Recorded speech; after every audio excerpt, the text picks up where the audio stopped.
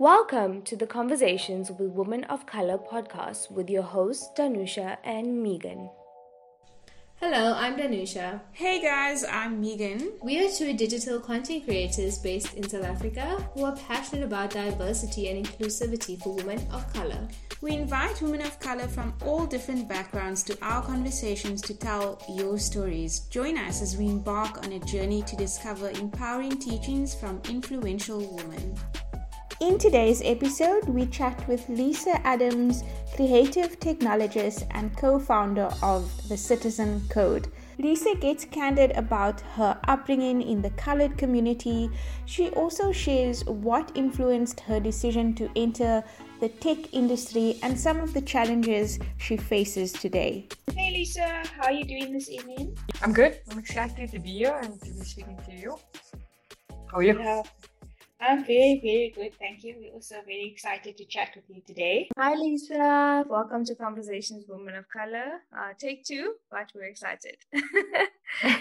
So Lisa, we want to know a little bit more about your background. Please tell us more about yourself. So I am Lisa Adams. I'm a creative technologist and I've been part of building technology products for the past 11 years now. I got into the industry by chance and I stayed because it kept me here. I like helping people and solving problems. And along the way, I discovered that technology can allow you to do this at the big scale. So I initially actually studied journalism, left that behind, also somewhat helped me. And I've worked in the technology for social good for the bulk of my career. I'm also a colored woman. I was born to a teenage mom at the age of 16. I grew up in Athlone, Cape Town. I grew up in a very poor and very volatile community. Being colored in South Africa and born to a teenage pregnancy doesn't really offer you many opportunities, and or at least so I thought, until I discovered how important my discourse is and how that could later become my biggest strength in designing technology for communities that need it most. So I come out of a very rough upbringing. I was exposed to all kinds of elements like violence and gangsterism, drugs, abuse, sexual assault. So a lot of those circumstances growing up meant that I had to create a lot of opportunities for myself. The chances of success for someone like me was and is still unfortunately very low. So that is my background. Lisa, you said something, and I just want to touch on that. You said that you thought that your chances of success was unfortunately very low because of the background and the kind of community you grew up in. So I think my story is very similar. What influenced your mindset, and what did you change within your mindset that basically helped to shape the woman that you are today? That's a really interesting question. Many things that I'm still discovering all the time. So, while I did study journalism, access to university was never an option for me. In my immediate family, nobody had completed a formal degree, and me going to study meant that my mom had to, financially break herself to get me an education that was just sufficient enough for me to start a career. And then I went and chose the technology industry, white male-dominated industry with let's call it severe issues around diversity and inclusivity. And with all that I am and my discourse that I just described, I guess it's a really good question on why the heck would I choose to go into a space that isn't really welcoming and doesn't have the kind of insights as to why a woman of color like me can help build better technology. So when I started Citizen Code, I did this after a really long time of being in the technology space and also after a really long time of doubt with myself about why I should be qualified to start a technology business and try to do some meaningful work with it. And my thought process around it went, how does someone like me with the quote unquote baggage that I have, the scary things in my past because of what I was exposed to, how do I get taken seriously enough to be a tech CEO? I don't look like one. I don't sound like one. I don't have money like one. I don't have the clean slate that a privileged white man or woman would, in most cases, have to start from. So my baseline is filled with trauma and skeletons in my closet. So I thought, and I think a lot of people of color battle with the same kind of imposter syndrome because of the initial challenges that we have at the start. So I decided that when I talked myself out of this imposter syndrome that went on for much longer than I can admit, I had to shift my mindset around that. And I decided that, these experiences, these traumas, the mistakes I've made, the unlearning of lots of conditioning that, wanted to keep me stuck in a bubble that's designed by white patriarchal power would actually be tool set, or the things that give me a seat at the table. In fact, I actually just wanted to go in and start a whole new table. So everything I've been through has really prepared me to do this part of my life journey and my career, and these two things intersect all the time. I think I'm at the best possible place that I can be to do that. And so my growth and my qualification around this industry really happened very organically, because I didn't choose to study technology. But I think that in shifting my thinking, I've realized that I have a lot of the intersection that cuts across many different kinds of products and makes me an end user in many scenarios. And I think that in shifting my mindset in that way, I'm able to bring a context to some of the most important challenges that we face in society, and to ensure that our designs include the voices and thinking of vulnerable groups. And this, this passion for really understanding diversity and inclusivity and understanding myself and how that impacts design, it really drives me to ensure that I build teams that bring further intersection and further representation to make sure that we're doing our best effort to be the end users in the room. Because that's what technology is doing, right? It's building things that humans use. And I think we're at a very important time to start asking, who are these humans? What does their access look like?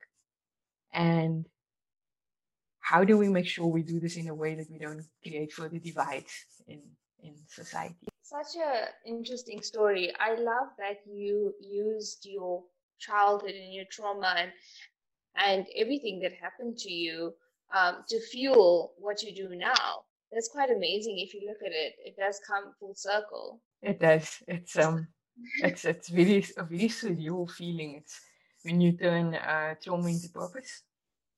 And that's why a lot of the time it's very difficult for me. The lines are very blurred between my career and just my life journey.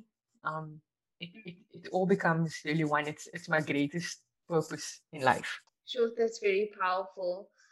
So you spoke about how the industry is very white dominated. I've worked in the tech space and studied computer science as well. Do you still find that it's very white dominated or white male dominated? It is. It's still really struggling, but I think what technology has allowed me to do is obviously because everybody needs like some kind of tech, right? So you find yourself in all different kinds of industries, like retail needs tech, and the social goods space needs tech. And being in those, having exposure to those different kinds of industries does make me believe that even though as a technology space, we have a very large divide, a very big mission for equality, I think that we are doing a really good job at trying to be more inclusive. And I think we are ahead of the curve, and there's just so much that other industries can actually look into and learn from us. We look at Google and the diversity and inclusivity strategies and policies. One of the things I think that they do really well is actually just telling people how crap they are at D&I, right? And that they are trying. So they share out the D&I stats on an annual basis. And I think it's such an interesting way to actually hold yourself accountable you're being very honest, and you're very public about it. But I think it's a really great effort that's happening in the industry besides that. And Google kind of paves the way forward for many other companies and industries. So it's really good to see that. Yeah, I also love that they're being transparent and just holding themselves accountable. I really think that more brands and organizations should be doing that. Lisa, you mentioned in your introduction that you are a creative technologist. You are also the founder of Citizen Code. Can you maybe tell us a little bit more about Citizen Code and what are you doing with this platform? So Citizen Code is a team of technologists from the African continent trying to build meaningful technology. We are in a space of, figuring out a lot of what we're trying to do. One thing I love about the technology space is the room for failure. And failure is really celebrated. So it's like try, fail, look at the lesson, build something better, do something better. So we're very much in the space of, trial and error. But currently we are partnered with some interesting for good organizations like Girl Effect and Turn. And we are, partnering with these organizations to help them build technology for communities and community development. So we're doing a lot of our work at the moment is around chatbot services, which is really interesting. That chatbot services are becoming sort of the internet for emerging markets. And that is the area that we have a lot of work in at the moment. But our bigger mission and our bigger drive is to build out a business that has a massive social good element and allows us to do social good, but also build other cool and meaningful pieces of technology. And the way that we're trying to do this is by empowering, especially people of color in this space to be part of this collective.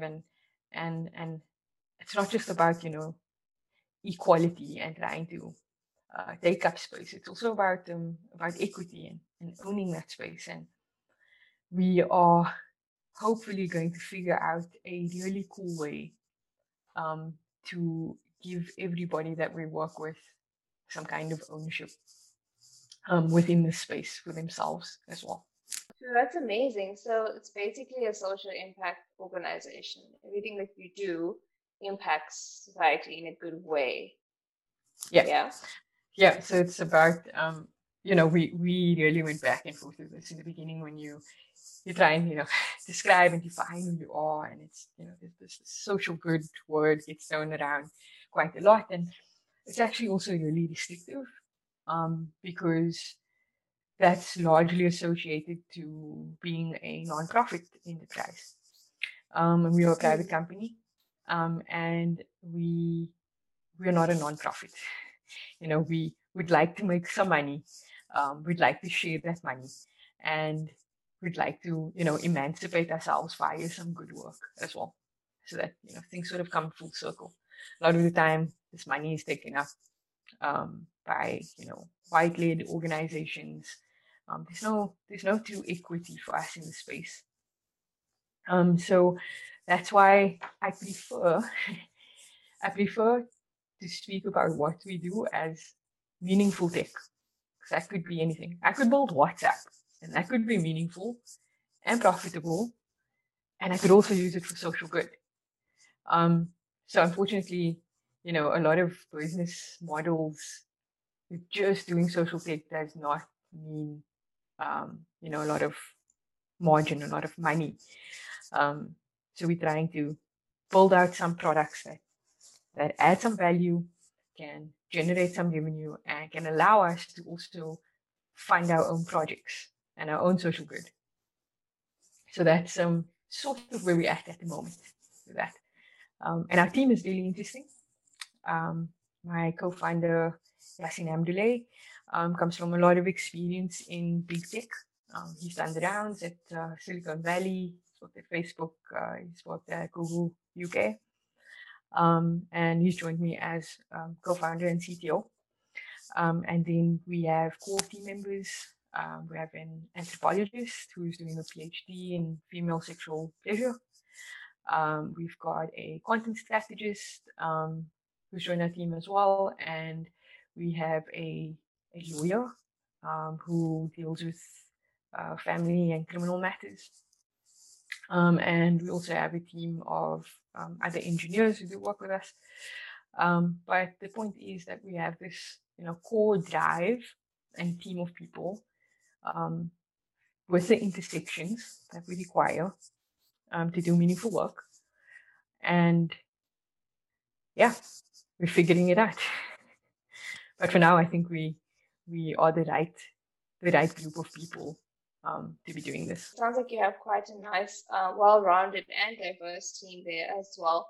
And you spoke earlier about, building that seat at the table, creating your own table. So as a woman of color, what was it like for you to start a business, and what's your experience been like? Has it been easy or difficult? A bit of both. We probably need a whole 2-hour segment for me to get into the challenges part.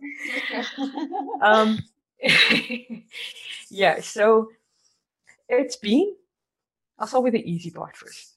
It's been easy because I think that I've spent enough time, finding myself in the space. Also just as like a human, growing and learning, and like I said earlier, unlearning a lot of conditioning and dealing with who I am to be in a position of leading other people in that leadership role.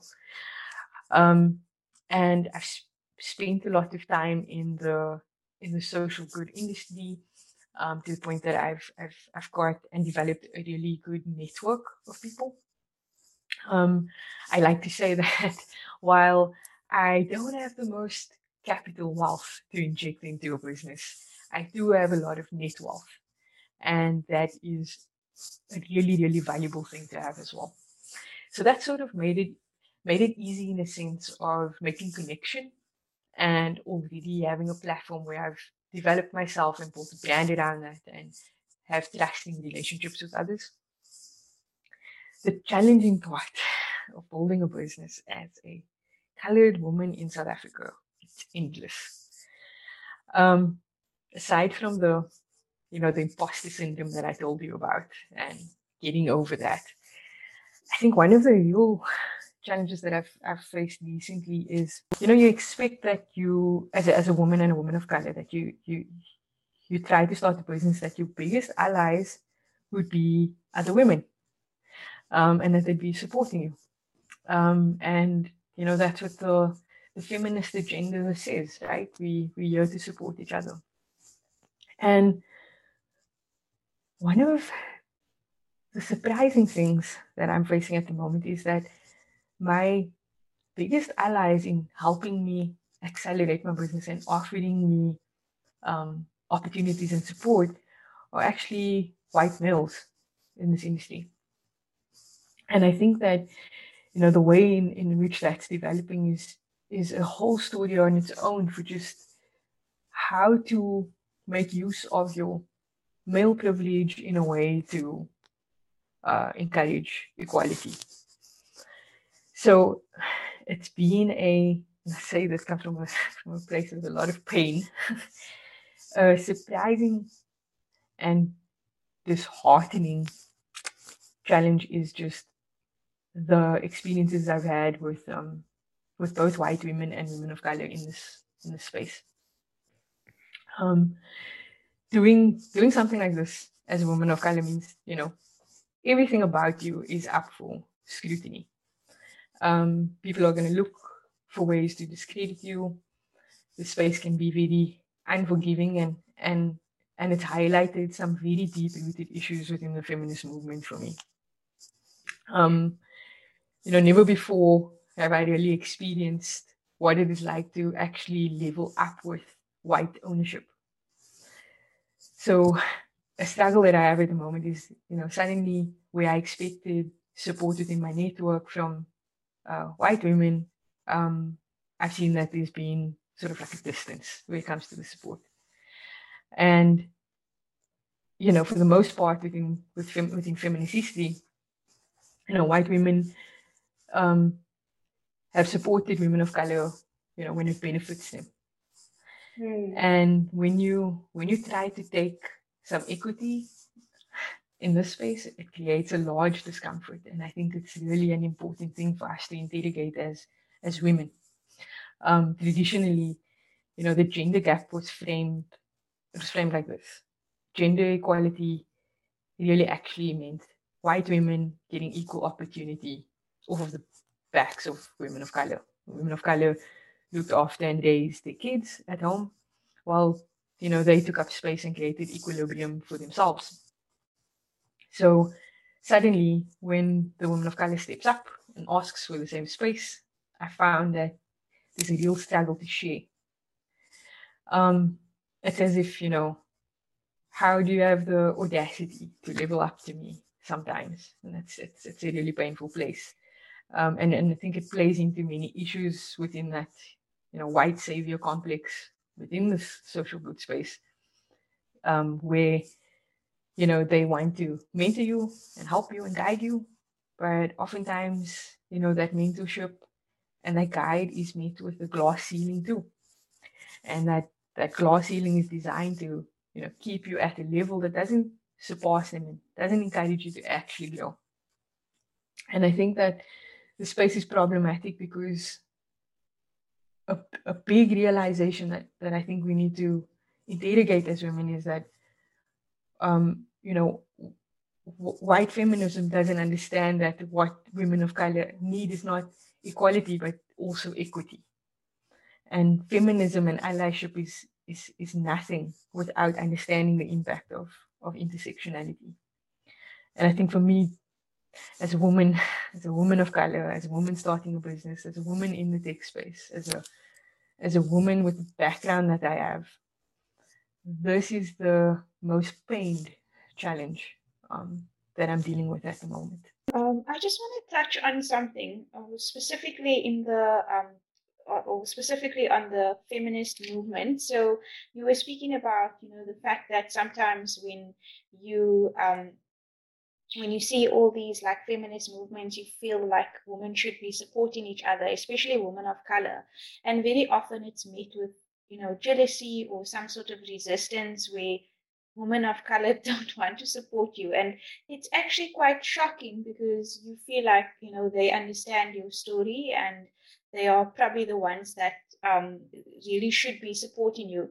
Do you think that women of color don't want to support other women because of the lack of resources, or because sometimes you thought that, there's competition and there are only so many opportunities, so we kind of like, all fighting for the same opportunities? I think you hit the nail on the head with that one. I think that it's a lot to do with conditioning.